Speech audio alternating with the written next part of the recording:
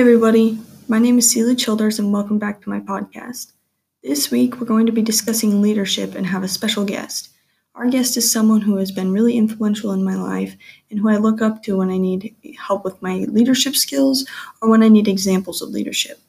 I've asked them here today to give some insight on their views on leadership. Throughout this podcast, we'll go through some questions that I will ask my guest, and you'll get to hear firsthand what leadership is to them. Without further ado, let's meet our guest.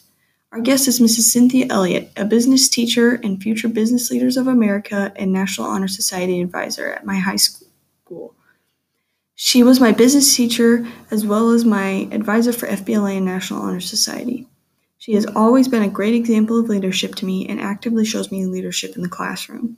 She also gave me the opportunity to grow my leadership skills in many ways throughout my high school career. Let's get into the questions. All right. What is your definition of leadership? What is my definition of leadership? Well, I think there is a huge difference between leadership and a boss. It's kind of funny because we were talking about this last night at home. And a leader is one who motivates and inspires others to a goal, to that something, whatever that may be, and it's easier for me to do vice versa, where a boss more like dictates and tells you what to do. So the leader is going to help motivate and encourage the individual to the task at hand.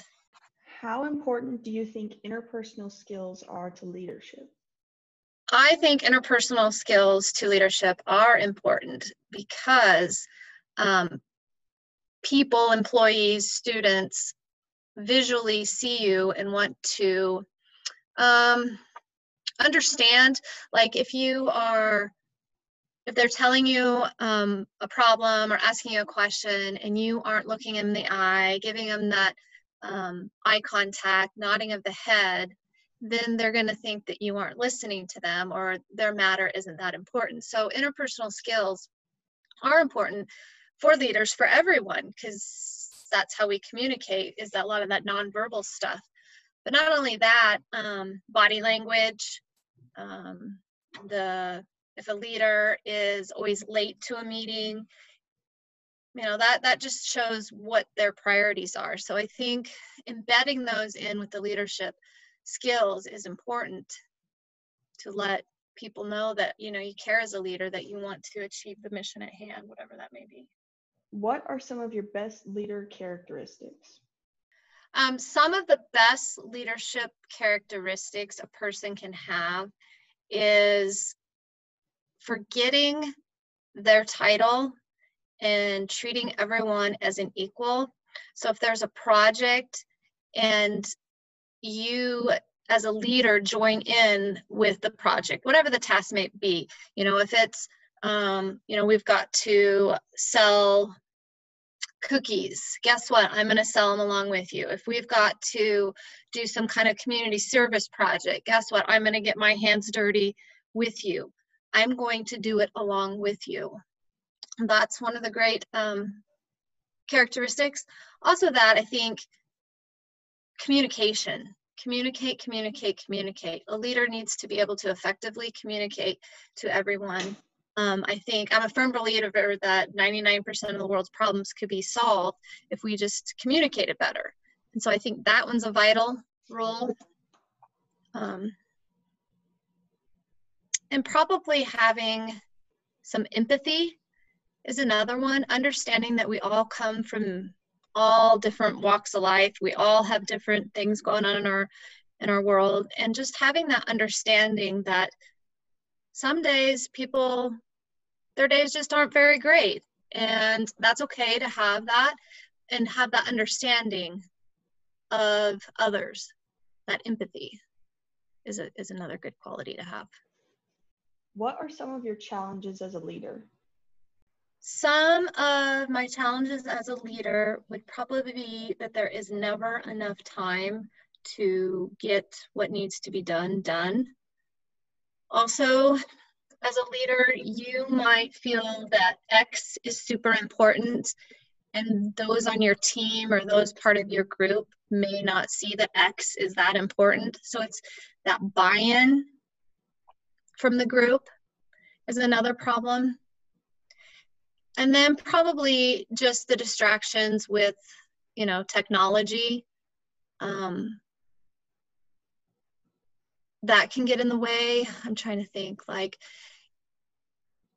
it depends. You have a wide group of ages of people you work with in a day's time, and some people, it's kind of like that picture. Some people would rather have a face-to-face conversation. Some people would rather have an email. Some people would rather have a text. Somebody would rather me tweet them. And so this technology plays into this part of maybe creating a barrier for leaders when it comes to either communication or working together. And so I think that creates a challenge, a little hiccup. Or even through technology, if I am going to send an email out or a text, it's how that's interpreted, how people read that. They start to put that emotional piece into that, and that can cause a challenge. Yeah, I'm noticing, like, with my teachers, the different ways they like to communicate with us. Who do you see as a great leader and why? I see my husband as a great leader. And I say this because he, shockingly enough, when it comes to a mission or a project or an event that he's trying to put together, he's very organized, is able to effectively communicate to the parties at hand, the volunteers, what needs to be done, delegating those tasks out, and being able to paint that picture of the vision of the end result. Because I think people, here's the beginning, here's the middle, and here's the end, and here's how you're going to play into this event or this project. And so he effectively displays that for people to go, okay, I see where you're going with this. I buy into that. So I think he has a lot of those good qualities that I think have come along with his profession, working with corporations, sponsors, being put on the spot, interviewing on the TV and whatnot. And so I admire him for that. What are the greatest challenges you face being a leader? The greatest challenges I face as being a leader is having everyone be on the same page, the same passion, the same mindset to achieve the goal at hand. And so you have to figure out how you can communicate that, how you can get them to spark the joy that you see in the project. And so it's almost like, how do I get them to get that buy-in? That's tough because we come from all different backgrounds, all different priorities in our life. So how can I get the group to get the buy-in of the joy that I want out of whatever it may be? What advice would you give to someone who wants to be a better leader? The advice I'd give to someone who wants to be a better leader is, this probably goes with anything in life. How do I want to be better at anything in life? Is aligning yourself with good mentors who do well at what you want to get better at. If it's, I want to better manage my money, I want to align myself with people who know how to manage their money. And so I'm going to ask them questions. I'm going to be curious. What is their methods? If I want to be better at a leader, I'm going to look around and go, okay, well, who are the good leaders I see? And who do I want to become or beg, borrow, and steal some of their skills from? I'm going to go visit with them. I'm going to ask them, these questions that you're asking me.